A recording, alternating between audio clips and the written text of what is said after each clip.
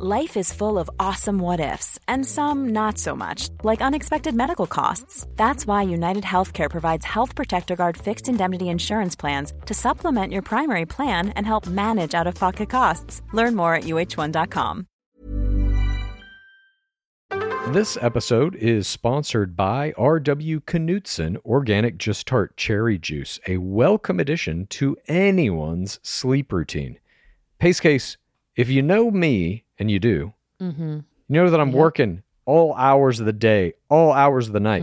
So the sleep that I do get has to be very good sleep. And I'm always looking for ways to up my sleep routine. Sometimes I'll read a book to go to sleep. Sometimes How The Bachelor? That book keeps me very awake. It's very engaging. That never puts me to sleep. I will sometimes just put down my cell phone after a long day of looking at a screen. It's nice to get some time away from the screen. I also will incorporate some R.W. Knutson Organic Just Tart Cherry Juice. It truly makes you go to sleep a little easier. It's the thing you need to help you drift off into the dreamland.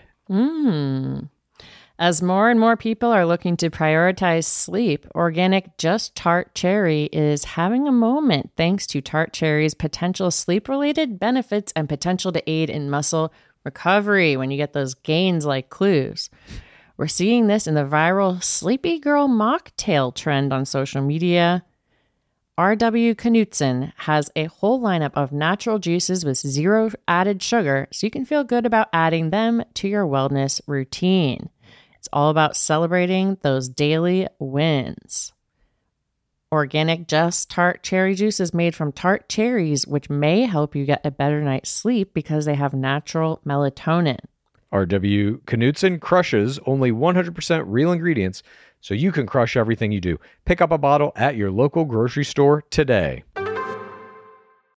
Creams and serums are made of 70% water, 15% preservatives and emulsifiers, leaving only around 15% for the active ingredients that your skin needs. But luckily now, there's Fiber Skincare. 15 years ago, the scientists behind Fiber Skincare started working on nanofibers, which are 500 times smaller than human hair. You know, I saw that in Three Body Problem. 1 year ago, they patented a way of wrapping the nanofiber around oil or liquid-based ingredients. This means they can deliver 5 times the active ingredients compared to creams or serums, as there is no need for water, preservatives, or emulsifiers. The first formulation made with this technology is plant-based, anti-wrinkle. It's a set of patches that you use over a series of 7 days. You just put these on whenever you would apply your serums, and your skin is going to feel tighter in 10 seconds. And over the 7-day program, it has been clinically proven to reduce wrinkles by, get this, 19.4%, a very precise percentage. In fact, they have a tighter skin guarantee. If your skin isn't tighter in 7 days, they're going to give you your money back, no questions asked. You get the tighter skin guarantee with this 7-day routine. Tighter skin or your money back. Get a 15% discount code by using the discount code GAME. That's Fiber Skincare. It's the Game of Roses. Welcome to the Game of Roses. This is the Game of Roses. Welcome to the Game of Roses. Welcome to Game of Roses. This is Bachelor Clues. And this is Dark Seeker. Oh, Dark Seeker, did you just join us from Jolly England? That's a strange accent. I was trying to imitate Pace Case just because I miss her so much. Your English accent is much better than hers. But as you can tell, Pace Case is not with us today. And if you've been following her social media, you probably know why. Pace Case contracted a case of COVID-19. So we wish her a speedy recovery. She's drinking her fluids. She's resting up, but she is unable to join us today. And in her stead, we have Dark Seeker, and we have a very special episode planned. As you know, we've been having a fantastic time talking to the likes of Courtney Robertson, Tammy Lee, Sarah Heron, And we have a wide range of other people we're going to be talking to. We also talked to Elise Del Balm. Yes. And Gore Girl Summer will continue in the very near future. But today, we have something very special planned for you. And through the rest of this week and early next week, we have something very special planned. As some of you may know, in Los Angeles, at the end of this week, an event is going to take place called Bachelor Live on Stage. And Game of Roses will have emissaries there.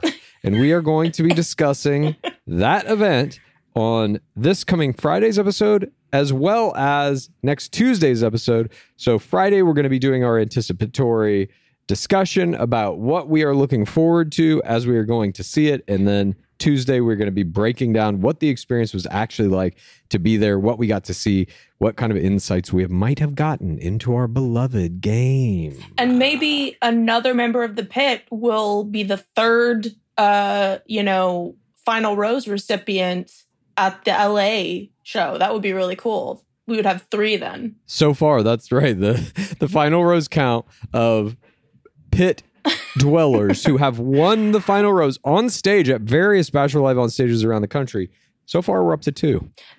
That is so cool. And the fact that both of them said that they use strategies, from listening to the podcast, from reading our book, is so neat. I agree. Congratulations to all of the pit dwellers out there who are winning roses or even making deep runs on stage this season. We look forward to seeing who's going to do it in Los Angeles as well. And we should also mention that very soon we're going to have a brand new logo. That is correct. A new visual identity for Game of Roses will be coming out in the very near future. So keep an eye out for that. There will probably be a brand new shirt associated with it. So prepare to adorn yourself in a new piece of Game of Roses finery. It's so good, y'all. And when you see it, it's just, we leveled up. We leveled up. Speaking of leveling up, today, as I mentioned, Pace Case cannot be with us. She is in the throes of fighting the COVID-19 virus. And so we have something special planned today.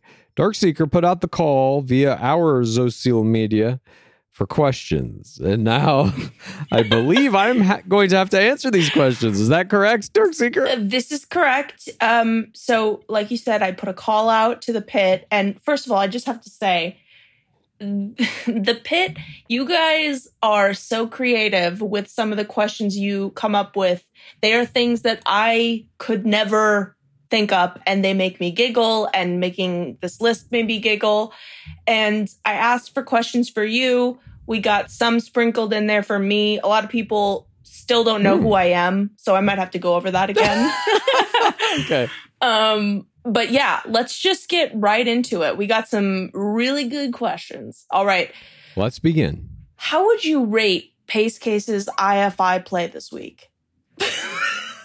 I mean, how would I rate it? It's 100% effective. Yes. First of all, she's not here, is she? So I believe it's a real IFI, though. As we know, Absolutely. IFIs can be real or fake. I don't think she's faking this. I think it's accurately correct and real. So, I mean, how would I rate the play? Generally speaking, when you're talking about IFIs in our beloved game, you're looking for 2 qualities of an IFI, potentially 3, but the main 2 you want is it makes you completely immune to whatever the group date activity is. Usually it's, in the case of most traditional IFIs, it's some kind of forced violence group date that you don't want to do. So if it gets you out of doing that, it's effective on that level. Lizzie, I mean, COVID means she can't be near anybody. So the group date would have to then turn into like a socially distanced one-on-one. Well, I mean, we record this show socially distanced. That's true. So it has gotten her out of the activity, as we're witnessing now. She is not here. If recording this episode today is, essentially the group date, her IFI has been very successful in that she does not have to participate in this group date. Now, the second part of the IFI, and this is what you really want to look for, this is kind of where the success of it comes, is does the IFI garner you more one-on-one time with the first audience, with the lead? Now, in this case, I'm not sure who that would be, but it would be you. No, would it be the pit? I don't believe I'm the first audience, though. I'm more like a group date player. I think it's probably her partner. Oh, wow. If she's able to spend more time with him as a result of this, then I say it's a very good IFI, that she played it correctly and got the right benefit out of it. All right. Now, the third part of it, though, is how does the IFI affect the fourth audience, really? And I mean, there is some second audience effect, too. I would argue we're not like exactly a second audience, but there is the fourth audience to consider here, which is everyone listening to this. They're going to be mad. How does her IFI affect? Exactly. I don't think they're going to be mad. I think they'll be very sympathetic, as the Dark Seekers on another episode. everyone should be. Please, if you're sending Pace Case any messages at all, please make them nice. Give her some well wishes. But yeah, I think it will garner sympathy. And for that reason, I say successful. Very good IFI, Pace Case. Good job, Pace Case. All right. Clues. What did your life look like before The Bachelor? Before I went down the pit, or before I was aware of it, or before you went down into the pit? I mean, before I went into the pit, I was just kind of a regular TV writer, movie writer, novelist out here working in Los Angeles, going from project to project and watching The Bachelor casually. You know, as Pace Case and I have said many times, we used to get together on Mondays with another friend of ours and just kind of like casually watch and enjoy some pizza, some za, as you call it. Before that, I think even before you started watching with Lizzie, were you just the same regular? Like, did you have any interesting hobbies besides, you know, what you have now? Yeah, but I mean, I don't know that The Bachelor changed the hobbies. I mean, I used to watch the show with various ex-girlfriends if they were into it and stuff from time to time too. So I saw sporadically different seasons, you know, throughout the course of The Bachelor. But I don't know that it eliminated. I don't know that my getting sucked into the pit has eliminated many hobbies for me. I think if anything has eliminated hobbies, it's just aging. I used to play in an adult baseball league, like a hardball league out here every Sunday. And that kind of fell by the wayside. That sounds fun. Yeah, it was great. I loved it. I love baseball. And I played as long as I could. But then once I got to maybe like 38, 39, every season was just like plagued with nagging injuries and shit. And I was always like, I'm going to keep doing this. And then I'm going to blow my knee out or some shit. So I just stopped playing. It sounds like you were going like super hard in the paint. Couldn't you just like... Hard as I could. Well, yeah. You don't need to be, you know, going that hard. Maybe you can still have fun. You don't need to be going that hard. And speaking of... I do. Okay? And speaking of... I don't do anything unless I'm going as hard as possible, honestly. And that's true. I believe that is evident in this very podcast. Yes. Once I finally gave in and said, fuck it, I have to keep going. The only way out is through. I have fully embraced that. And I feel like Pace Case and I have gone, especially in the hyper binge, harder than anyone, at least in terms of Bachelor. We still have the Bachelorette hyper binge ahead of us at some point. Yes. Maybe. Possibly. I've been kind of secretly, it's not really hyper binging. It's more like tease binging or something. I don't know. Yeah, I don't know how to exactly describe it, but I've been watching some Bachelorette here and there. You've been dipping your toe in here and there. Just a little taste. Next question. Have you considered that the Dudesy pit is a reference to gore? Okay, so you're talking about Dudesy, which is another podcast that I started recently with a friend of mine named Will Sasso. And I think what you're talking about is there's an opening animation for that was created by an artificial intelligence. For those who don't know, this podcast is completely created by and operated by and run by an artificial intelligence. And my friend Will and I just show up and it kind of tells us what to do. We do it and we see what the outcome is. And it uses that data to then supposedly make the next episode even better. That's what it keeps saying. We don't know if that's accurate or not. But at the beginning of this show, of every episode of this show, there's an animation that the AI made that features Will and I, little versions of us jumping into this hole that is filled with weird energies and stuff. And yeah, I've seen the comments from people saying that hole is the pit. And I'm like, I can see that. Yes, it's possible because this AI has access to Will and I's text messages, emails, all of our data, everything that we do. It certainly has access to this podcast, to Game of Roses. And Will has been on the podcast. And so Dudesy would have taken that and been like, okay, well, then they both were, in the pit at one point. Yeah, it's totally possible that is some kind of visual reference to the pit or to a new version of the pit that is being created in service of Dudesy. A new version. Oh, dear. A new pit, if you will. I'm not sure what it is, honestly. I mean, I would encourage anybody to check out one episode of Dudesy. That video that we're describing is at the very beginning of every episode. So you can see exactly what we're talking about. All right. If Clues were the Bachelor, what type of limo exit would earn his FIMP? Well, I mean, the FIMP is given by the producers, generally speaking. So it would be whoever the producers told me to give it to. But if you're asking what would impress me in terms of a limo exit, it's got to be a Grandy in some way. I think those to me are the most impressive for a variety of reasons. One, they just are visually impressive. They're grand. This is a player. Yes, they're grand. This is a player who's saying, fuck the limo, basically. Yeah. I'm better than that. I'm not going to come in here like every other player. I want your attention, so I'm going to ride in a horse or a sports car or whatever the case may be.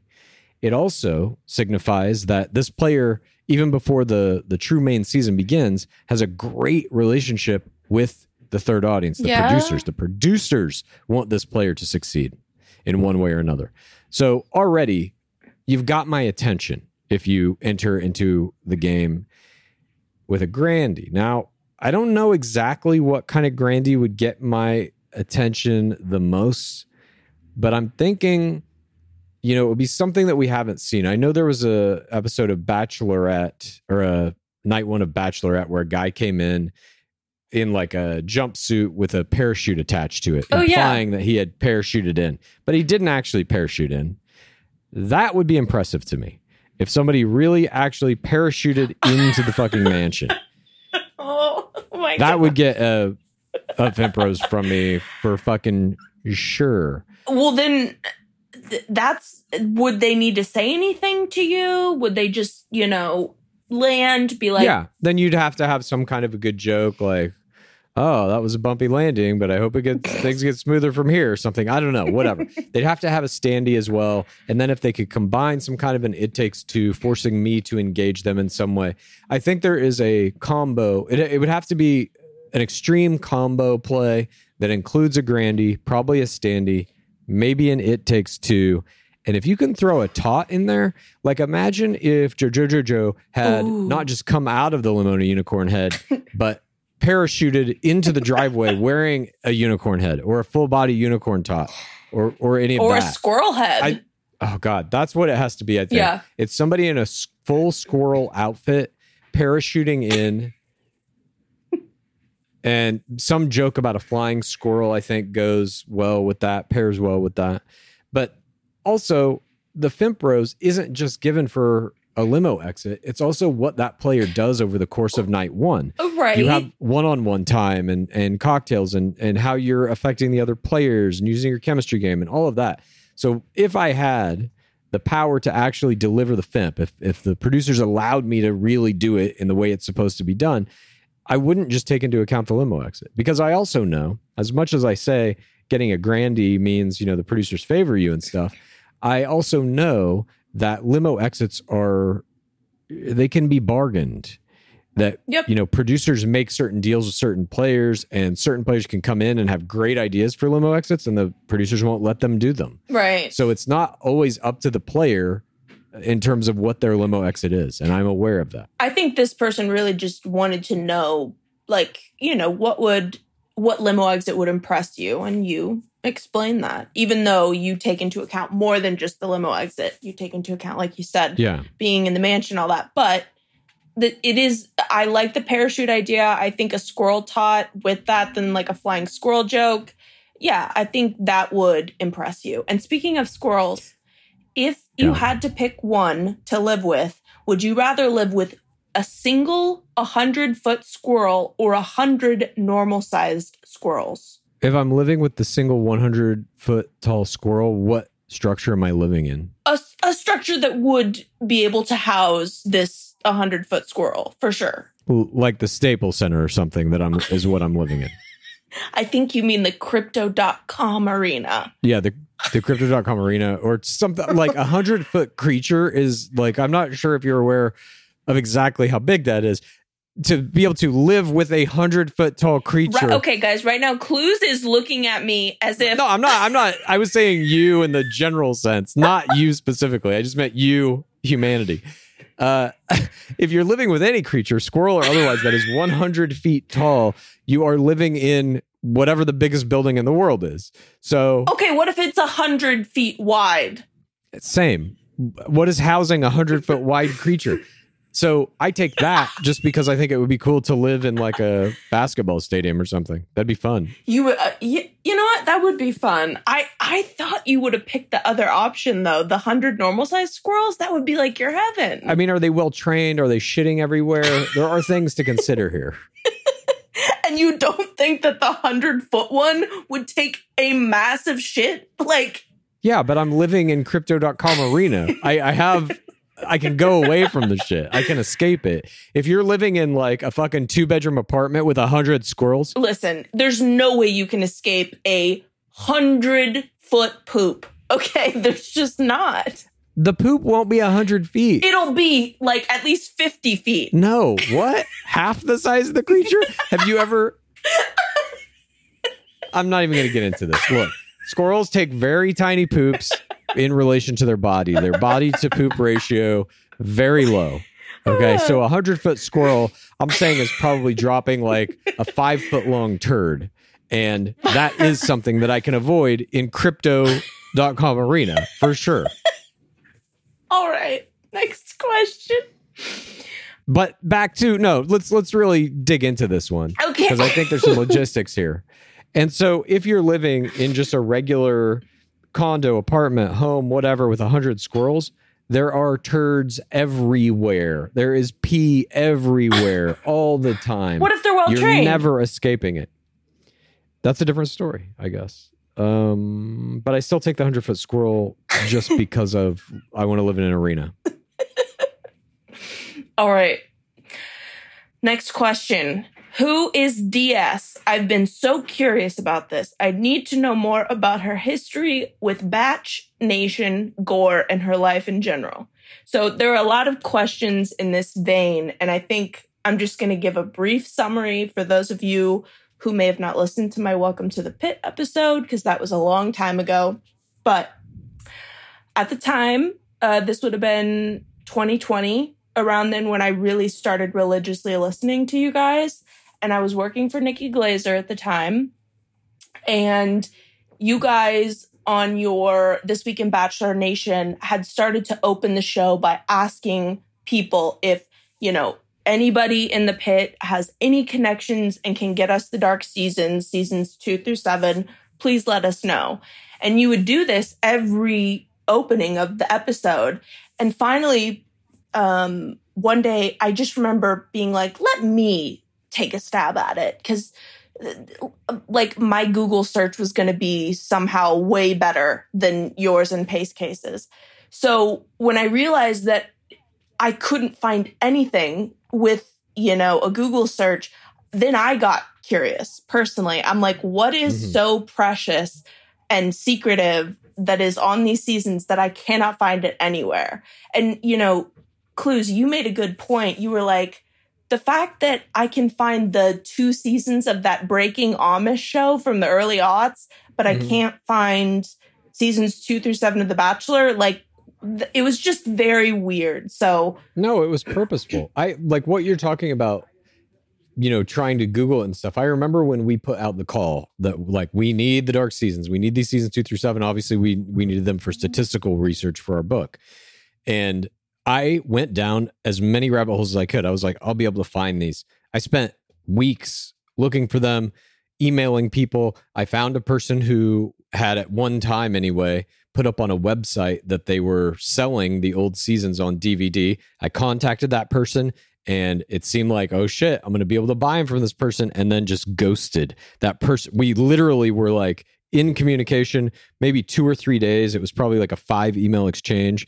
And it was like, okay, he's going to sell me these DVDs. And then just nothing, disappeared. And I was like, what the fuck is going on? And that was as close as I ever came to it. And that same guy, if you do go back and listen to my Welcome to the Pit, I do talk about, I also encountered that guy and asked him for those specific seasons. And after he was like, sure, a day went by. And then when you went to his website, he was no longer selling those specific seasons. It was like BigBrotherDVDWorld.com or something. And he had like all the American Idol seasons, all the Survivor, all Big Brother, obviously. So when I saw that, I was like, okay, something's up. Because he didn't get rid of it when you first asked. But then months later when I did, I was like, what's going on? So basically, I went on a 6-month journey where I called the Library of Congress. I was looking on Craigslist just for random people that, may have had random TiVo DVDs back in the early aughts. I got in contact with Aaron Berge's family because I have Missouri connections. And That's the second Bachelor, for those who may not know. And he is from my hometown. And so I was like, maybe I could get that season. I did end up finding season 5, but it was in a library in Australia.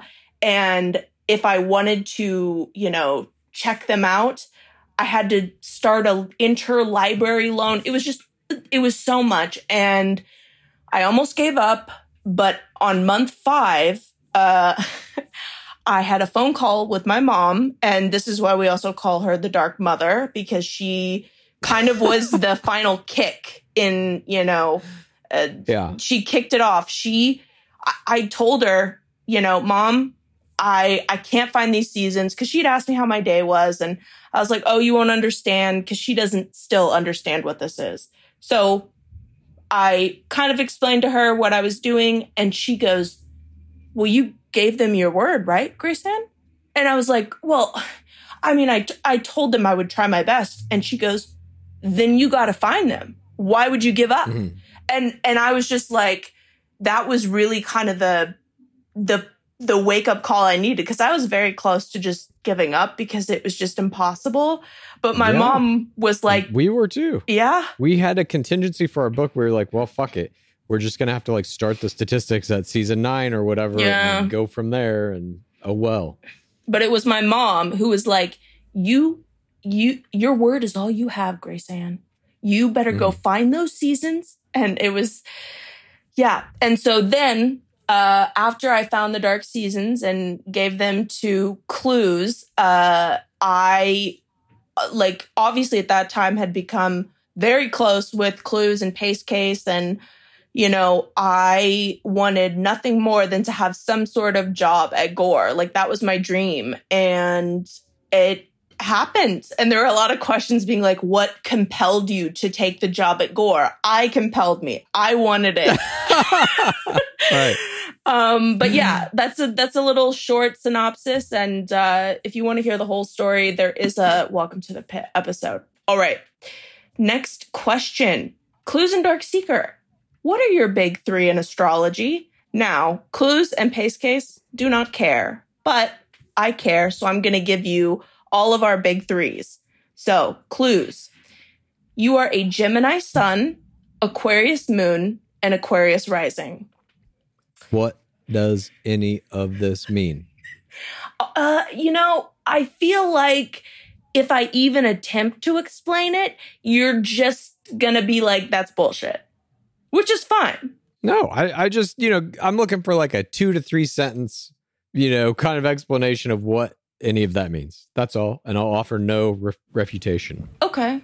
I would say the double Aquarius, the Aquarius moon and the Aquarius rising, as an Aquarius myself, that means that you're not you don't lead with your emotions. You're very analytical. You think of big things that you want to impact the world. you do really think big. And now knowing you, and you don't lead with emotions, like you are very analytical and all that kind of stuff. And yeah, you're guarded. You have a close inner circle and other people don't really get to know you. You're kind of like a coconut. We got to crack you open. And Okay. so it takes a little bit. But once you do crack you open, whoever cracks you open, you're their friend. You are their friend for life. Like, you have to put time and energy into getting to know Chad. And once you do, he's great. He'll be there for you. Okay. I am an Aquarius sun, an Aquarius moon, and a Scorpio rising. What does that mean? It means that, what does it mean? It means that I am very guarded in who I trust. And You're a coconut too. I am a coconut. Yes. Dark coconut. The dark, can that be my name? DC, yeah. Dark coconut. And Lizzie is a Taurus sun, Leo moon, and Libra rising. And when I found that out, guys, I have been for so long, I was like, I know Lizzie has major Libra placements. And to find this out, I was like, I knew it. And so what does that mean? Lizzie is laid back. She gives off very chill vibes. And like, it's so easy to get along with her, in my opinion. And for me, as an Aquarius, you know, I have just always like gravitated toward Libras, whether it's friendships, romantic relationships, because I feel more calm. Like, they take my anxiety down a few levels and kind of ground me back to just what's going on. So a lot of people are asking that. So you guys officially have the answer. You can stop asking. Okay. What animal do you want to see in the document that we haven't seen yet? That we haven't seen yet? Correct. Dragon. Okay. I mean, it has to be a tot or something, obviously. There are not real dragons, unless they have like Komodo dragons. But I'm talking about like a mythological fantasy dragon. I would love to see. I think that could be possum, a tot for someone. Have we not seen a possum yet? We have not seen a possum. Wow. All right. It makes me very angry. How will AI be incorporated into The Bachelor, since it definitely will be? I think the beginning, it's going to be incorporated into The Bachelor in the same way that it's going to be incorporated into like all TV shows, just audience manipulation and like metrics and stuff like that. You look at like LinkedIn, for example, right now uses an AI that can predict when people are most likely to stop using LinkedIn or like check out or cancel their account.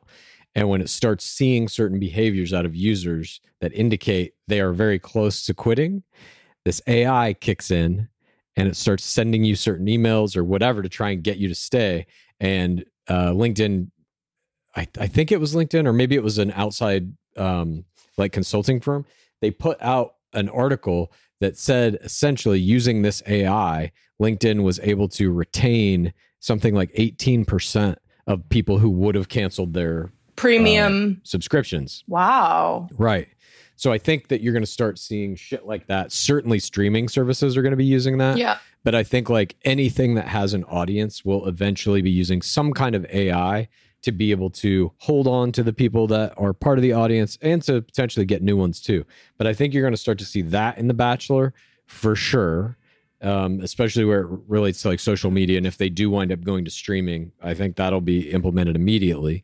But I think this question is probably like in the document. Yeah, in the document, right? So how are you going to see AI in the document? That I'm not sure about, because there's, you know, part of how the game works is that you're cut off from technology. You have no access to the internet or your phone or AI. And so I don't know if you could ever have it openly in the show unless it was like an AI host or something, which I could see happening in the next 10 years, let's say. Yeah, I mean, it could obviously affect like the third audience and the fourth audience could do something with it. But yeah, but definitely the first thing you said is 100% going to happen. I also think AI hosts of TV shows will become commonplace at a certain point, because then you don't run into a problem like, despite all the problems that Dark Lord Harrison had, he had one problem, which was he was getting up there in age. And especially in something like The Bachelor, I think it became, at least for me, increasingly strange to watch as this guy was getting older and older and playing some kind of like father figure role to the players, or I don't know exactly what. He also was like pretending to be their contemporary and their peer. It was very strange. So if you have an AI that doesn't age, however that AI is represented, if it's like a hologram on screen or if they have like a physical like robot body or something, whatever it is, it won't age. And so it will allow you to have one host forever. Oh, I was just about to say, couldn't the AI generate a script for a host, but you're talking about aging. I was like, because if people still wanted, that feeling of having a human host. Yeah. AI script generation, I think The Bachelor could be using that now, honestly. Like, I know they have producers who write all the shit that the hosts say and all the date cards and all of that, but an AI could do that now as well as they do it, for sure. Clues? Yeah.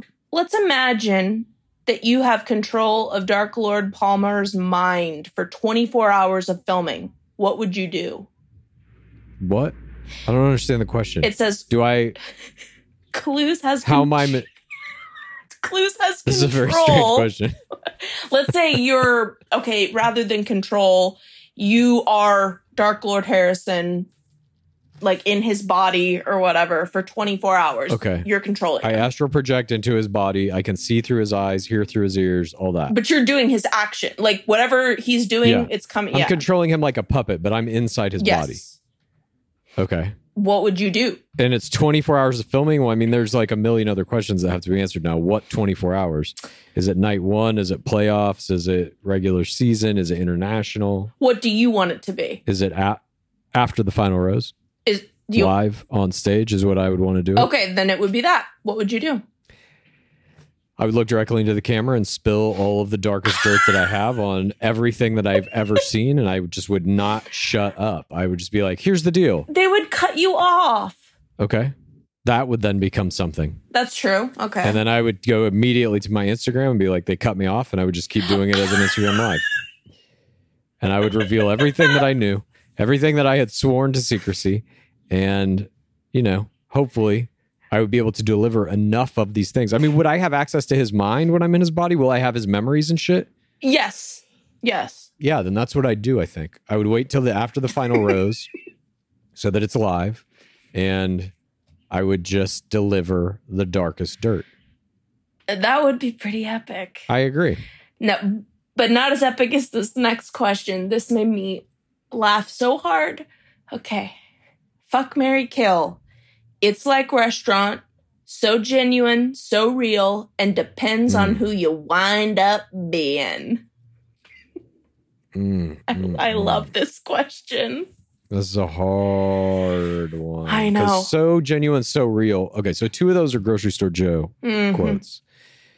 One of them is Madison Pruitt by way of Instagram. Right. By way of her supposed social media friend who had access to her account and all that shit. Right. Okay. So genuine, so real. God, this is really fucking hard. I know. It's really hard. I don't know if I can do this. This is so fucking hard. I believe in you. Because the truth of the matter is, here, I don't want to kill any of these. No, exactly. I love them all very much. So to kill... Okay. I think I kill... Or do I have to do it in order? Do I have to do it in order of F, marry, kill? No, you can do it in whatever order you want. Okay. I'm going to kill So Genuine, So Real. Unfortunately. Because I don't think it adds any new understanding to the game. It was an error. It was a parasocial error that she made, or her, whatever. She then pawned it off on like, it wasn't my account. But basically the So Genuine, So Real thing, what we're talking about is while Madison Pruitt's season was airing, someone put a comment on one of her own posts that said, Madison, you're so genuine, so real. but it was her. It came from her account. Filming had just ended, so she had actually, like, you know, everybody had their social media back again. And then all of a sudden, you know, her account comes up and comments. She commented on her own post saying that she was so genuine, so real. And then she came out and said, that wasn't me. My friend had access to this weird excuse. Yeah. It was just a very bad move on her part. So I kill it. You know what? I erase that from existence. I say, Madison Pruitt, go live your life. You're the biggest TikTok player the game has ever seen. Congratulations on that. And let's forget this moment, even though I would never forget it because it was fucking hilarious. I just feel like it added nothing to the game overall. So goodbye.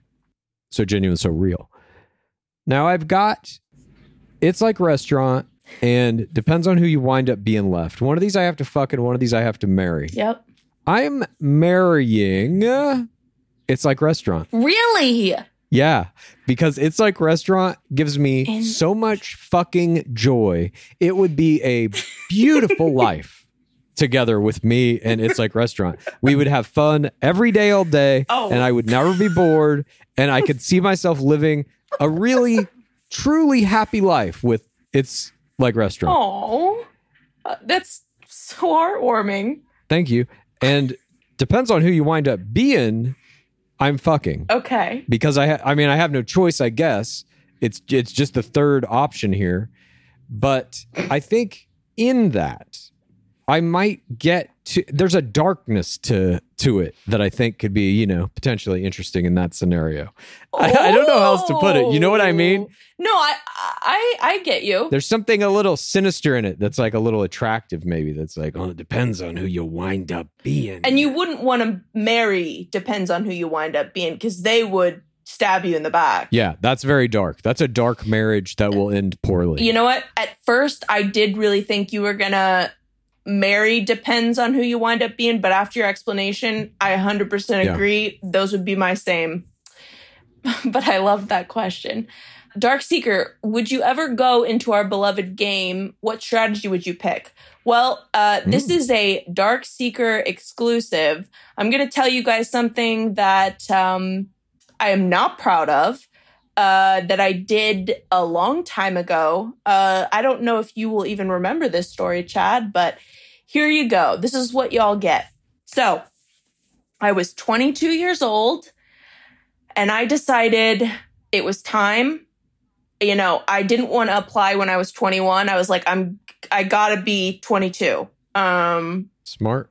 And when I found out it was going to be Nick Viall, I loved him so much. I loved him during Andy's season. Even when he said the make love to you comment, I thought that was the most real, like emotionally intelligent thing that I had ever seen. Obviously, I was extremely naive and, young and just weird. But I just thought he could do no wrong. And when they announced him as The Bachelor, I was like, this is my person. So I proceeded to make an audition tape that is still somewhere. It's somewhere in my... Oh my God. I know. We need to see that very badly. Need to see it. All I can tell you is that from what I remember, I sent... and by the way, I sent it in to producers. They probably still have it somewhere. Like, I sent it in with my pictures and all that stuff. Like, I mailed it in. And the video was horrible. I just remember talking about, like, you know, Nick is so cool and da-da-da-da. And it was just so cringe. And next time I go to Missouri... God, I have to see this. Oh, I'm going to try to find it. You're killing me. I know. This is like the lost tape from the Dark Seasons. This is like, this needs to be fucking found immediately. I have to see every fucking frame of it.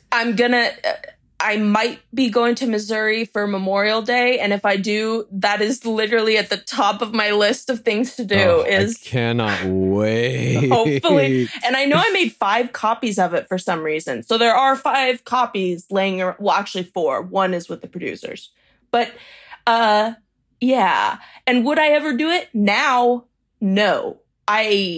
After everything we have heard off the record, on the record, fuck no. that they would destroy me. Like I don't think I could handle it. Or you would go in and fucking kick major ass because you know how to play the game now.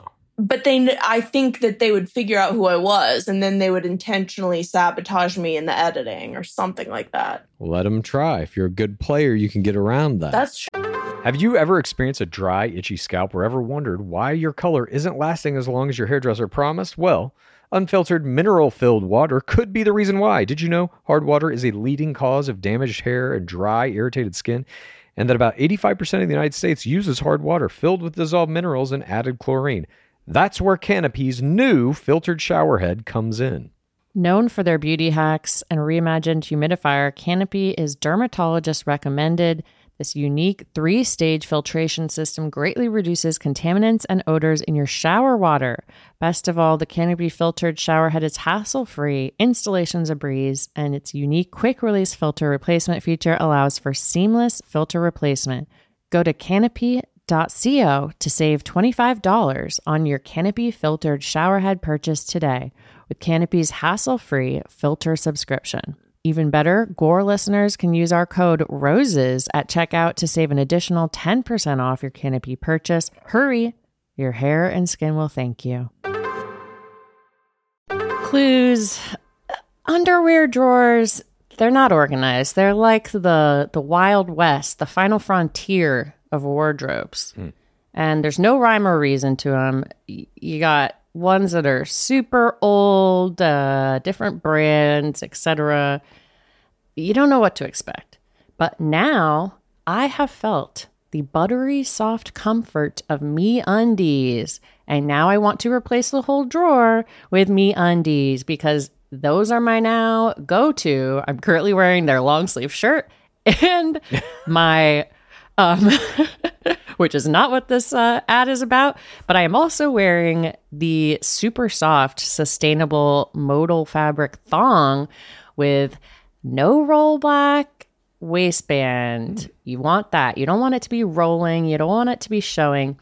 And I'm hooked. I don't want to wear anything else. It's all got to go now. Well, this ad actually is kind of about that, Pace Case. Everybody knows MeUndies makes great underwear. It's in the name, MeUndies. But it's not just about underwear. You can explore the lounge collection featuring comfy joggers, hoodies, onesies, and a whole bunch more. And their Move Me activewear collection is the softest activewear on the market. There's no doubt about it. Right now, you can get 20% off your first order plus free shipping at MeUndies.com/roses. That's MeUndies.com/roses for 20% off plus free shipping. MeUndies, comfort from the outside in. Support for today's episode comes from OneSkin. If you have sensitive skin, you're going to want to hear about OneSkin's scientifically proven topical supplements. This is face, eye, body, shield, and it can all be used with any of their other products, which are free from over 1,500 chemicals and preservatives that can make skin red, irritated, or itchy. Their products are safe for sensitive skin. It's just one of the reasons they've earned the Skin Safe seal of approval. You got to keep that skin glowing if you want to be keeping up the level of face play that I've got going on. And OneSkin was founded by an all-woman team of scientists. Their products are backed by extensive lab and clinical data to validate their efficacy and safety on all skin types. Their topical supplements are the easiest way to keep your skin healthy and hydrated without the harsh ingredients or irritation found in other skincare products often. OneSkin is the world's first skin longevity company. By focusing on the cellular aspects of aging, OneSkin keeps your skin looking and acting younger for longer. Get started today with 15% off using code ROSES at oneskin.co. That's 15% off oneskin.co with code ROSES. After you purchase, they'll ask you where you heard about them. Please support Gore and tell them that we sent you. True. That's true.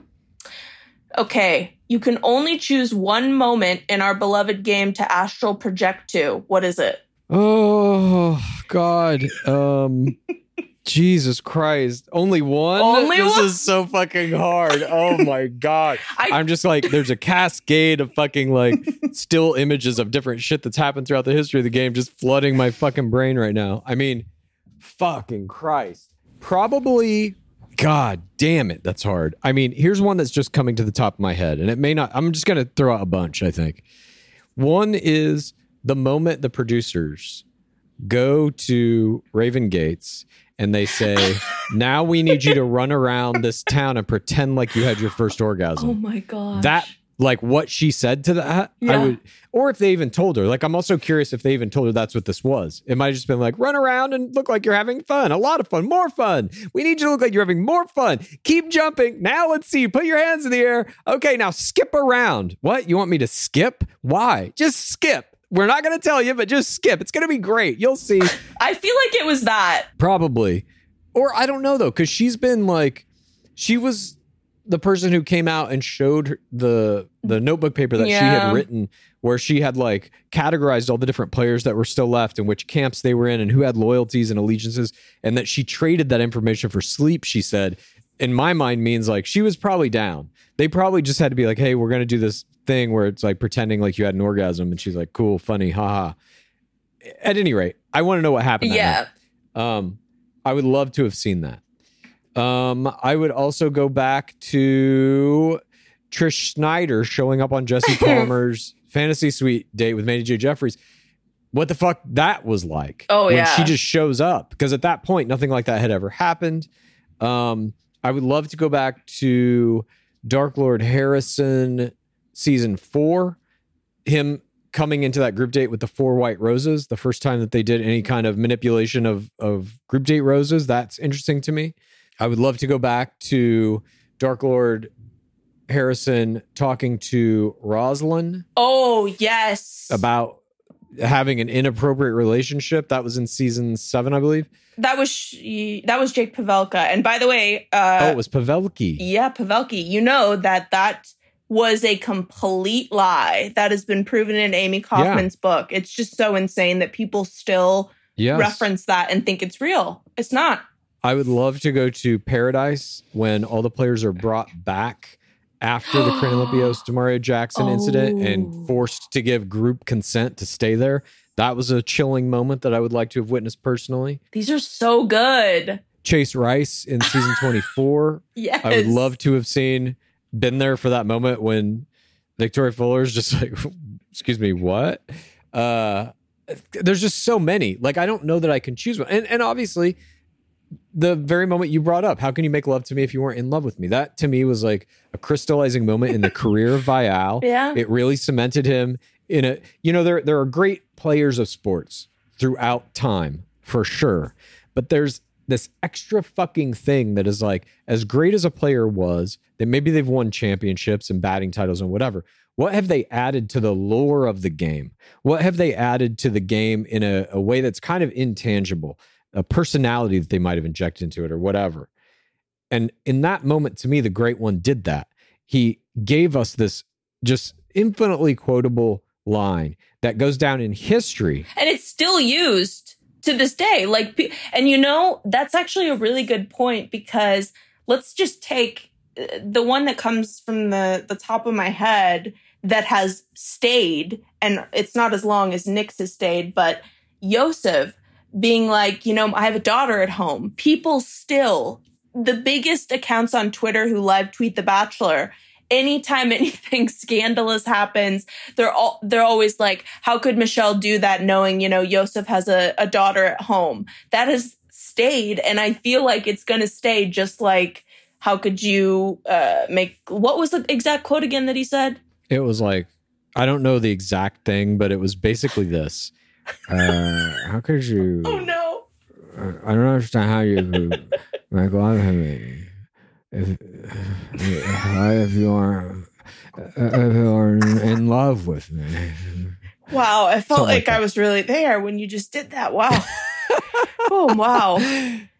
I mean, that's just one of my favorite moments. But I mean, there've been so many crazy fucking moments throughout the history of it, and I mean, I guess the question is really getting to like, if you could have witnessed what really happened, you know, which moment would you choose? And I think those ones that I said are those are the top of the head moments for sure. I think like the night that Corinne Olympio skipped a fucking rose ceremony to take a nap, I would have loved to have been there for that shit. Any of Tierra Lacazzi's IFIs during season 17, would have loved to have seen any of that. Of course, the 2-on-1 date between Ashley Iaconetti and Kelsey Poe would have been a fascinating thing to be there for. There's just a lot of great moments. I mean, you know, I would love to have seen in person like a Kelsey Weir Hooju. Oh, yes. The Serene Russell 10.0 Hooju from this past season. I would have loved to have seen any of these things. And that was in what would be, if you were on The Bachelorette, that would be your hometown, Oklahoma City, right? Well, that's where my parents currently reside, but no, I would say my hometown is Los Angeles. Oh, that's duh. I don't know why yeah. All right. Would you rather be reincarnated as DLH's dog or Nick Viall's dog? And what would your first action be?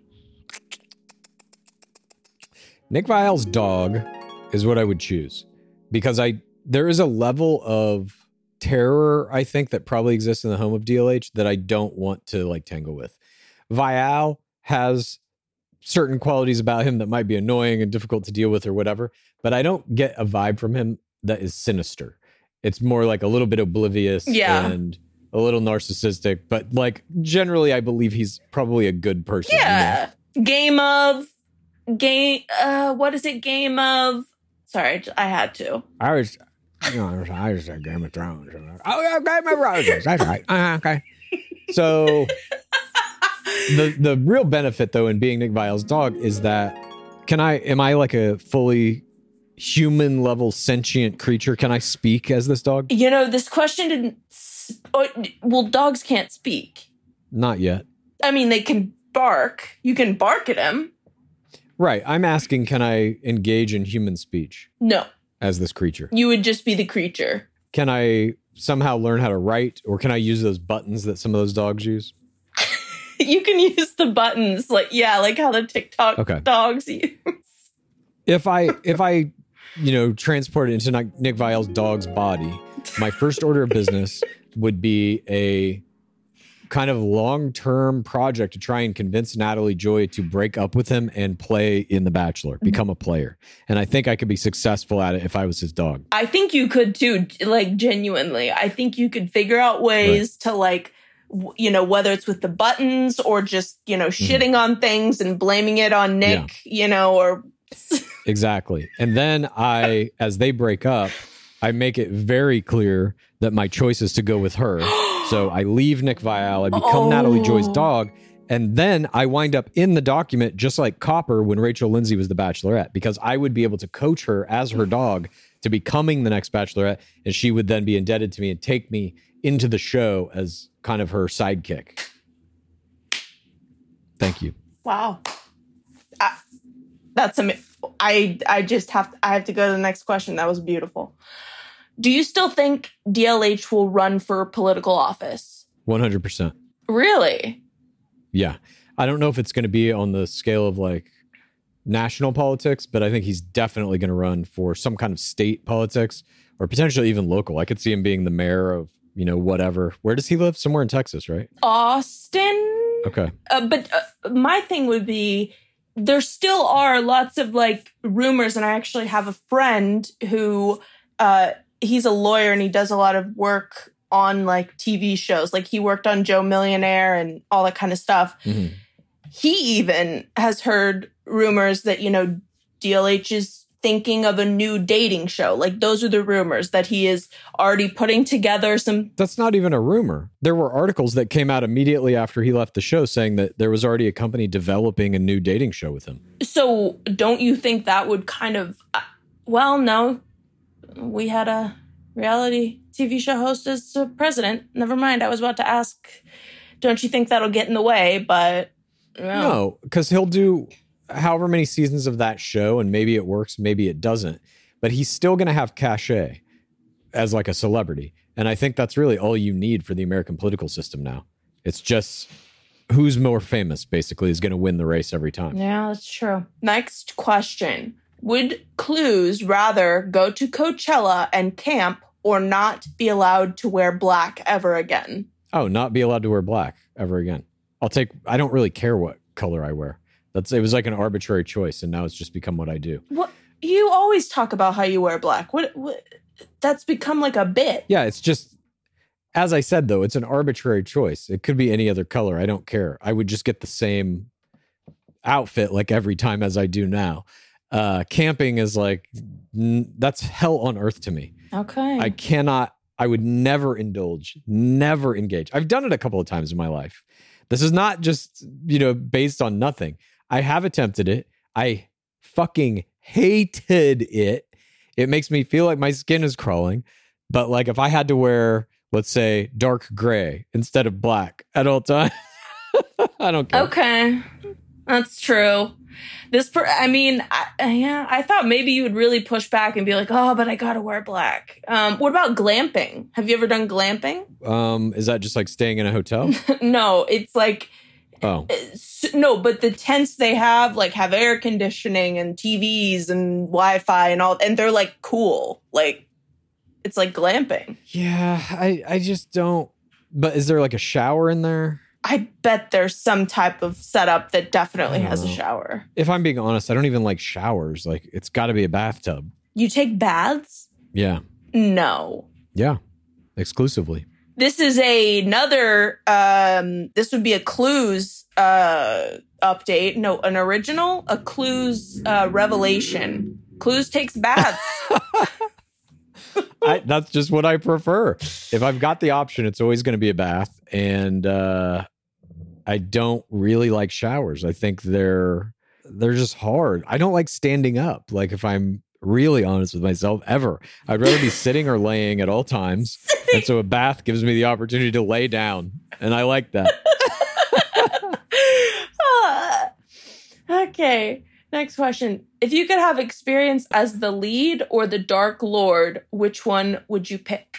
Well, I mean, Dark Lord, you get to, be a part of the game for a longer period of time. Yeah. But the lead does come with it certain interesting aspects. I think I go with lead, and then I try to deconstruct the show in some way. I try to do something interesting that season that reveals some of the darkness, if possible. Okay. No, fuck it. I'd go Dark Lord. Fuck it. I'm Dark Lord. You're Dark Lord? Yeah, I'd go Dark Lord. Interesting. Okay. Next question. What about you? That's hard. I would say the lead just because of the fact that if I'm the Dark Lord, that means I have to be in this extremely dark, manipulative environment for longer than the lead would be. And I don't know if I could handle that. Like, just seeing it all and not being able to speak on it, that would drive me crazy. But you can speak on it. Being the Dark Lord is like being the Pope. The Catholic Church is a sinister organization. And I mean, all the heads of it are pretty sinister too, I guess, or have been traditionally, but some less sinister than others. Some are more progressive in certain ways than others. And so I think the identity of the show gets wrapped into the identity of whoever the Dark Lord is at the time. You think? And you could be a kinder, gentler Dark Lord. But I mean, the producers are still they're going to do stuff that Jesse, for example, they're doing stuff behind his back that he has no idea about. Like, he's not as involved for sure as Chris Harrison. And I think the only reason Chris Harrison was allowed to be that involved is because he was the original Dark Lord and had been there since the beginning. And totally. Yeah. He had seen the evolution of it. In many ways, he had seniority over all of the producers. Yeah. Because he had been there for so fucking long. I don't know how many producers, let's go up until season 25, his last season. I don't know how many producers were actually there from the beginning, but at least Mike Fleiss was. That's true. Yeah. And if it's just Fleiss and DLH as the only two people who've been there for all of it, then yeah, you have so much power over all the producers, even more than Elon Gale, I would argue. I agree. Yeah, that's a good point. Next question. Darkseeker, who would have to be the lead for you to sign away your civil rights? Bernie Sanders and only Bernie Sanders. Oh my God. Next question. Bernie Sanders as a bachelor? Dude, I would. I really like your limo exit tonight. What is it? What is your, you came out as universal health care. That's very good. I get it. Very funny. I love it. The top 1% of this group of women is getting preferred treatment from the third audience, and the rest of the players are not. We must unionize, something like that. All right, fair enough. Does Clues intend to finish a book he started called The Pattern? Oh, yes. I feel like that book is in some ways my life's work, or I don't know. It's a very different thing than I've ever written before. It is not narrative. It is kind of philosophy book, if anything, I guess. But I have some projects currently on my plate that I need to get off. And once I do, there are 4 other projects that will take place of those. And then once those are over, probably The Pattern is next in line. I mean, I've been working on it piecemeal for 6 or 7 years at this point. Mm-hmm. And it's like, it's starting to snap into my head about like how to do it well. And like I said, once I clear some of this other stuff off the plate, refill the plate, and then clear it again, The Pattern is getting on the plate. This next question is so good. If Bachelor is a harder game, which we've established that, harder than The Bachelorette, correct? No, it's not a harder game. It's that you're playing against better players. Right. So then inherently it's more difficult than The Bachelorette, correct? No, the game is the same. It's like saying, is the NBA harder than WNBA? It's not. It's the same game. So you're saying, but the competition is harder. Right. The competition is harder. That's what we've established that. So okay. If The Bachelor is a harder competition than The Bachelorette, doesn't that mean Vial played an easier game than Caitlyn? Not an easier game. He played against an easier field of competition. Right. Twice, though. And made it second place 2 times in a row. Then he did a full end run on Paradise. Then he was the lead. And look, you can say all you want about it's harder to play The Bachelorette or The Bachelor than it is The Bachelorette. You've said that. Yes, I'm not disputing that. I'm agreeing with that statement. The Bachelor requires a higher degree of skill to make a deep run than The Bachelorette does. That said, he made 2 deep runs back to back and a Paradise run and became the lead. I think he established a level of dominance through play that, in my mind, counteracts or offsets whatever the discrepancy between quality of other players are in The Bachelor or Bachelorette. He was so dominant that it wasn't like, well, he was playing against easier people. So what? I mean, this is like an argument that comes up all the time in baseball with like Babe Ruth, for example. People are like, yeah, he hit all those fucking home runs and shit, but pitchers weren't as good then. And it's like, well, whatever. They say that? Yeah. That's so okay. But I think, this was just a interesting way that this person put it. I've never heard it, because I agree that The Bachelor is a harder game. Like you said, the competition is like way higher than if you were on The Bachelorette. And I'm not disputing that, yeah, he made 2 deep runs on The Bachelorette, but it's still interesting to think like, and easier doesn't mean better. It just, maybe he did play the easier game. Though, there are elements of this. I mean, I think it's a more nuanced conversation because overall, I think it's harder to play against the second audience in The Bachelor.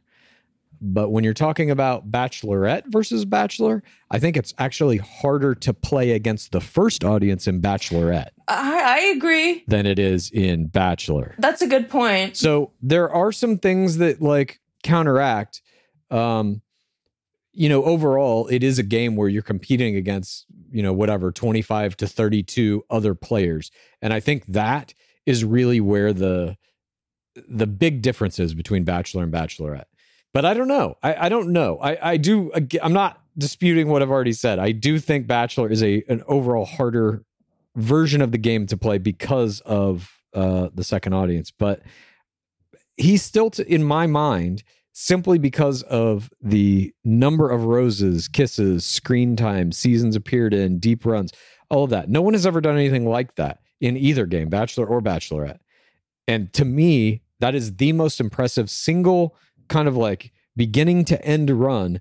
I mean, he dominated a 4-year period of the fucking show. He was the main character of the show for 4 years. I don't think we're going to see that again.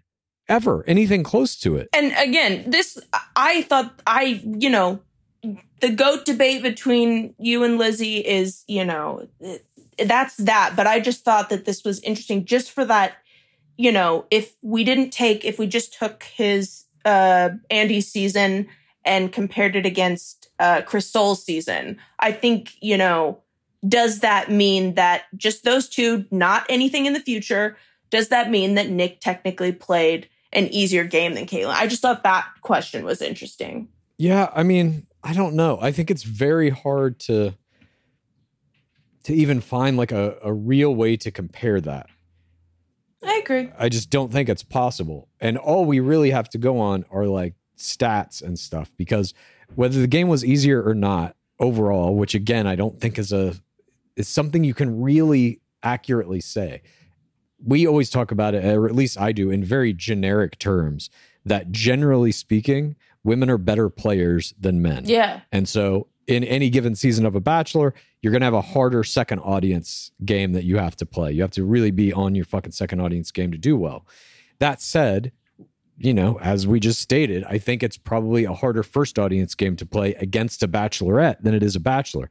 Because you see stuff like, what Courtney Robertson did to Ben Flajnik in 16. Wound that motherfucker up around her finger and was like literally got him to a point where she could just say like, this other player needs to go home tonight, and he would get rid of her. Yeah. I don't think a guy does that to a Bachelorette. I don't think that is possible. I mean, you're making a lot of good points. And speaking of GOAT status, where does the Dark Seeker stand on what constitutes the GOAT status? And let me just make myself clear. I am not either Team Nick or Team Kaitlyn. I think that they're both phenomenal, and I think that they definitely should be in the conversation for GOAT. My personal GOAT is Rachel Lindsay, due to the fact that she was able to become the first African-American lead after so many years of these rigid, archaic producers only doing, their white men and white women, recipe, if you will, for so many years. And she, broke through. And not only did she break through, she turned on the franchise when they didn't make real change and was like, fuck you guys, I'm going to go be a super mega famous host. Like, she's just getting more and more famous every day. And I think she's my personal GOAT, but I like to keep a neutral stance on the debate between Chad and Lizzie because it makes it more fun. Because I see both of their points, honestly, for each one of them. Yeah. Yeah. And I'm not, like, I agree with Lizzie that Kaitlyn Bristowe is one of the best players who ever lived and in that top 5 kind of conversation. And Nick Viall is in that conversation too. These are subjective opinions about who the GOAT is. I'm aware of that. I don't think there's even like a way to objectively determine it at this point. It's very similar to any argument in any other professional sport. Like, is Michael Jordan or LeBron James the best? We'll never know because we'll never get to see them. Isn't it Michael Jordan? Many people think it's LeBron James. Some people think it's Kobe Bryant. Some people think it's Magic Johnson. Some people think it's Wilt Chamberlain. Some people think it's Kareem Abdul-Jabbar. And they all have statistical metrics that can kind of back up certain things, like who has the most points versus who has the most points in a season versus who has the most championships. All this kind of shit. I'm just saying, all we can do when we're talking about the GOAT is look at these metrics, look at the data we have, and say, like, yes, maybe Viall played in an easier era or against easier players than Kaitlyn Bristowe. But he does have more total roses, and he does have more second. I mean, he finished twice in a higher place than Kaitlyn Bristowe ever did. I mean, it was literally, but Kaitlyn, it's not like third place is anything to shake a stick at. No, absolutely not. But he beat that placement 2 times in a row. Okay. That's just the metrics. And like I'm saying, it's subjective. You can make the counter argument that, yeah, but third place is statistically the best place to finish to become Bachelorette, et cetera, et cetera. All of these arguments can be made. I'm saying it will only ever be subjective. I have what I believe to be true. Pace Case has what she believes to be true. Everyone else has whatever they believe to be true. And it's all just a conversation. Yeah, good ending on that. Next one is really interesting. Clues. You find yourself in bed with Nick Viall. What do you whisper in his ear while he slumbers? What scenario is this? Please explain. How did I get into this bed? Am I his dog again? What's going on here? In this scenario, it seems like you are not his dog. It just says you find yourself. Okay. So I think it's kind of like one of those things you wake up from a coma, but you're in Nick Viall's bed. So it could be in some kind of romantic capacity. It could be that I was just at his party and got drunk and passed out. It could be... Or two buds just sharing a bed. I've done a home invasion just to sleep next to him. It could be anything.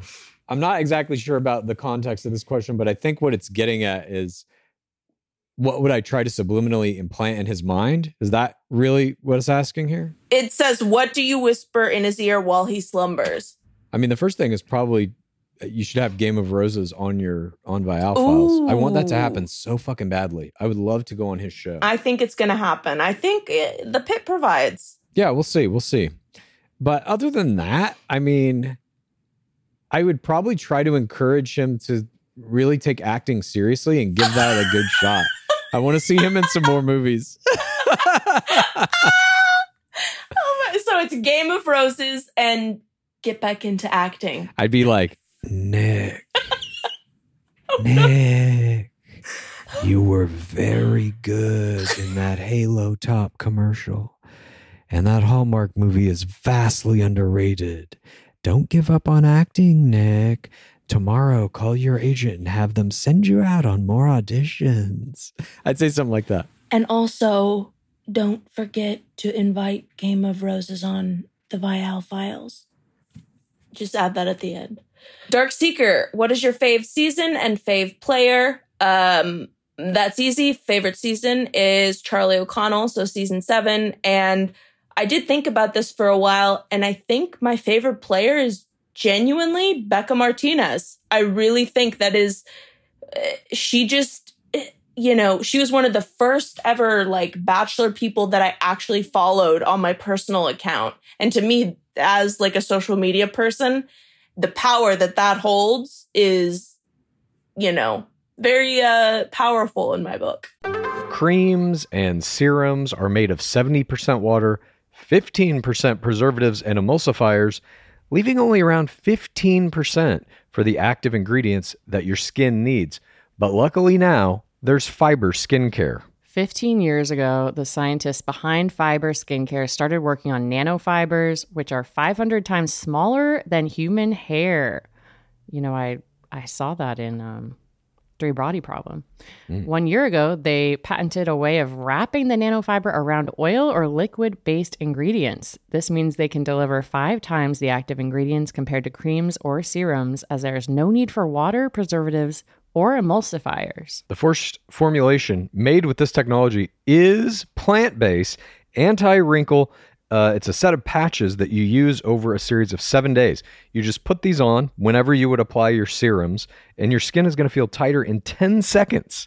And over the 7-day program, it has been clinically proven to reduce wrinkles by, get this, 19.4%, a very precise percentage.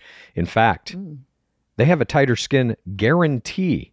If your skin isn't tighter in 7 days, they're going to give you your money back, no questions asked. You get the tighter skin guarantee with this 7-day routine. Tighter skin or your money back. Get a 15% discount code by using the discount code GAME.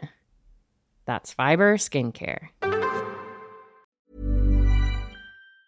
Hey, folks, I'm Mark Maron from the WTF Podcast, and this episode is brought to you by Kleenex Ultra Soft Tissues. your ally to help tackle your allergy symptoms this season. I love the change of seasons, but nobody loves pollen and all those other things floating in the air that make you sneeze during this nice weather. Kleenex Ultra Soft Tissues are hypoallergenic and allergist approved. So fight back against watery eyes and runny noses without worrying about irritating your skin. For this allergy season, grab Kleenex and face allergies head on. Next question. Dream Bachelor Nation blunt rotation. Chris Soules. What? Yeah, I'd love to get high with Chris Soules. That is the most random. Oh, explain that one, please. It's very clear that there are some fucking stoners who have come through our beloved game. That does not interest me.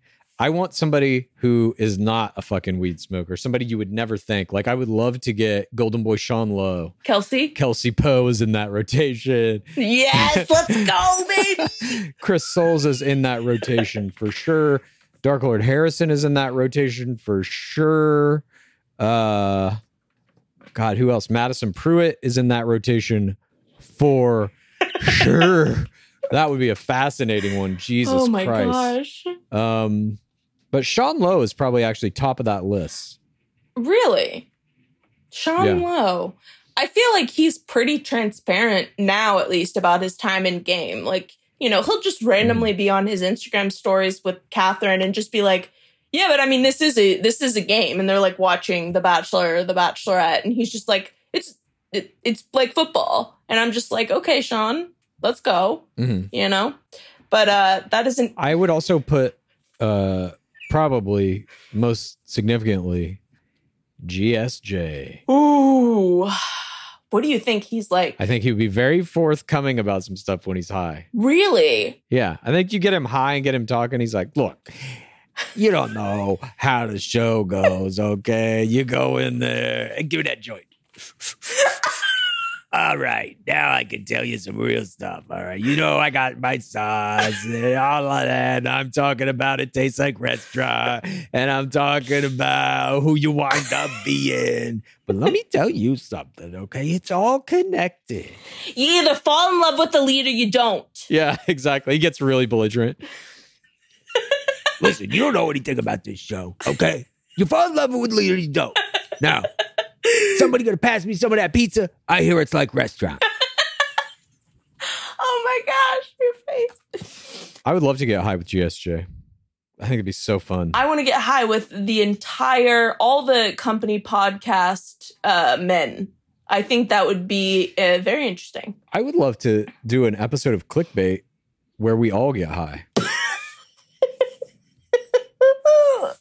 Clickbait, if you're listening, please have Game of Roses on. We will smoke out with you. Shit, I'll come to New York for that. I'll fucking fly there and do it in person. We finally found what will get clues to finally come to New York. Getting high with Clickbait. Yes. I mean, that would be more listened to than Joe Rogan or Call Her Daddy or any of those. I don't think any of the company podcasts will ever do that. Hey, never say never. 2 more questions. If held at gunpoint, what dish would you cook with grocery store Joe's sauce? I only make one dish, really. It's like a vegetable stew, and I eat it for pretty much every meal. I would just make that. I would just pour the sauce into the stew. Well, I mean, I guess, let's say the days when you didn't just eat that stew, would there be anything in particular that you would make with his sauce? I didn't cook before that at all. Okay.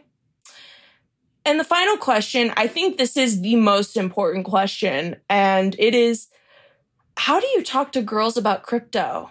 What? You don't remember when you were on the TikTok and I had my final straw with you and you asked me what that final straw was when I was like, hey, you need to get off the company TikTok. And I was scrolling and then I logged in one day and it was some guy and he was like, this is how you talk to girls about crypto. And that was my fault? Yes, because I would be getting all these weird like AI, alien, simulation TikToks in the midst of all the Bachelor stuff. And you called me up one day after I had been like, hey, could you get your own TikTok, please? And you said, hey, what was the breaking point? And it was that, like, I just remember logging in and the first thing was this guy and he had like 6,000 likes, you know, and he was just like genuinely talking direct to camera. And he's like, I got a question. A lot of you guys have been asking, how do you talk to girls about crypto or something like that? And that was your scream one week and you never answered it. How do you talk to girls about crypto? I don't know. I mean, I guess just in a normal speaking voice. That's a good, I like that answer. Yeah, in a normal speaking voice. I can't believe you forgot that. Yeah, sorry. It has slipped my mind. But yes, I did. I used to be logged into the Game of Roses TikTok, and that's just what I would watch TikTok with that account. And so I guess it fucked up the algorithm and it filled it with all the weird shit that I watch. And a lot of the shit that I watch does have to do with NFTs and crypto. My apologies that you had to bear witness to that. It was funny because you would come on, like sometimes there would be weeks and weeks where you wouldn't get on at all. So my algorithm would be fine. Yeah. But I knew immediately when you had been on. Like, because That's first, so funny. It would just be like, here's an NFT of like a, you know, just, you can make anything an NFT. You can make your, like, your mental illness and just all these just wild things would come up and I would have to redo it. But. Well, you have my apologies. I still don't know how to talk to girls about crypto. I don't really know how to talk to anyone about crypto, honestly. It's either like the train's leaving the station. You get on it or you don't. But it's happening. Even though it's like at an all-time low right now? That's the best time to buy. I mean, yeah. It's not at an all-time low. When Bitcoin first came out, it was like $10 for one Bitcoin. Okay, well, like that. But I mean, it's definitely, I feel like people are getting NFTs and Bitcoin mixed up these days. And a lot of people think they're the same thing. And in my personal opinion, NFTs are scams. And it's delegitimizing crypto. I feel like just the public image. And I feel like that's contributing to its drop. Yeah, maybe. The bottom line is the metaverse is real. It is happening. And goods and services in the metaverse are all going to be NFTs. And I think generally speaking, those will all be paid for on some blockchain. Right now, the Ethereum blockchain is the most commonly used one. But it is happening. That's all there is to it. And right now, the barrier for entry into this world is like a little high. You do have to have some technical know-how. You have to understand how to navigate crypto wallets and how to even log into any of these universes that are being created in the metaverse. But I think very soon, all that's going to get streamlined down to a very user-friendly app or, you know, program or whatever. And once that happens, like you're all going to have NFT wallets on your phone. We're all going to be, look at my NFTs. Yeah. Well, the question of how to talk to girls about crypto will never be answered. It's like, you know, what are those other, you know, what is the meaning of life? That's kind of in the same realm, I feel like, is those kind of questions. What is the meaning of life? Yeah, but exactly. I also don't think it's like the gender bias in that question is weird to me because it's not like there are a lot of people, not just girls. I know. There are a lot of guys who don't know shit about crypto and don't know anything about NFTs. And I think that's just because it's like, it's still in kind of an early adopter phase, that technology. You know what I mean? Yeah. It's like cell phones in the fucking early 80s. Like, how do you talk to girls about cell phones, you know, or something like that? It's just like, it's. But this was just from the TikTok thing. Because also the reason why that TikTok was the one where I was finally like, Clues, can you please get off the TikTok? Was because it was so outrageous. And it's like, I know girls who are into crypto, but yeah. Well, my apologies again for disrupting the... No, if you say sorry again, then the tranquility of your TikTok algorithm. Oh, and one more thing. Speaking of that, the TikTok algorithm, a lot of you guys who follow Game of Roses on TikTok, some of you will notice that I comment on non-Bachelor things and you guys will scold me like I don't know what I'm doing. Okay. First of all, that is very intentional. And that, if it is TikTok. Are you tricking the algorithm or what? I'm using the algorithm to my benefit. Right. And so this is a little tip. If you are, starting a business, first of all, if you are starting a business or you are a business and you don't have a TikTok, what are you doing? I don't care who you are. I don't care how serious your business is. Get a TikTok and use it if you want to be successful. And my little tip would be, there are tons of tips and tricks on how to get your TikToks sucked up into the algorithm. But one of them that I found is very helpful is right after you post a brand new TikTok, go to your For You page, refresh it, and for 5 minutes, watch through whatever TikToks come up. If you like it, comment on a few, say something funny. So that's why you'll see me commenting on TikToks that I genuinely find funny. That strategy has helped me gain more engagement than any of the other tips and tricks. So just a little hack. Interesting. Yeah, I think it wants everybody to engage. So they're like, oh, you're engaging with the ones on your For You page. Why don't we also put your TikTok up in there and we'll have people engage with you. I think that's what it is. So, Well, thanks for that TikTok tip. TikTok tip. Yeah. Well, does that round it out? Is that the final question? That was the final question. Fantastic. Thank you, everyone, for submitting all these questions. We hope you enjoyed the answers to them. And we hope that you will enjoy the episodes we have coming up in the near future for you. Again, at the end of this week, we're going to be giving our kind of preliminary takes on what we expect from Bachelor Live on Stage. Then we are going to attend Bachelor Live on Stage. Mm-hmm. And next Tuesday, we're going to give you our breakdown of everything that happened, everything we saw, what that experience was like. And hopefully it will be a fun night. I think that it will. Oh, yeah. And maybe we'll even see some fellow pit dwellers out that night. Yep. And again, be on the lookout for our new logo. That's going to be coming at you very soon with a brand new shirt. And we will be promoting that and putting it up on our Instagram, and it'll be everywhere. So you'll be able to see it and have good access to it. But before we go, as always, what is that drawback? It has been 7,337 days without an Asian bachelor. Praise be our beloved game. Please rate this podcast. Please review this podcast. Please get a friend to listen to us. And then please rate this podcast. Please review this podcast. Please get a friend to listen to us. And then please rate this podcast. Please review this podcast.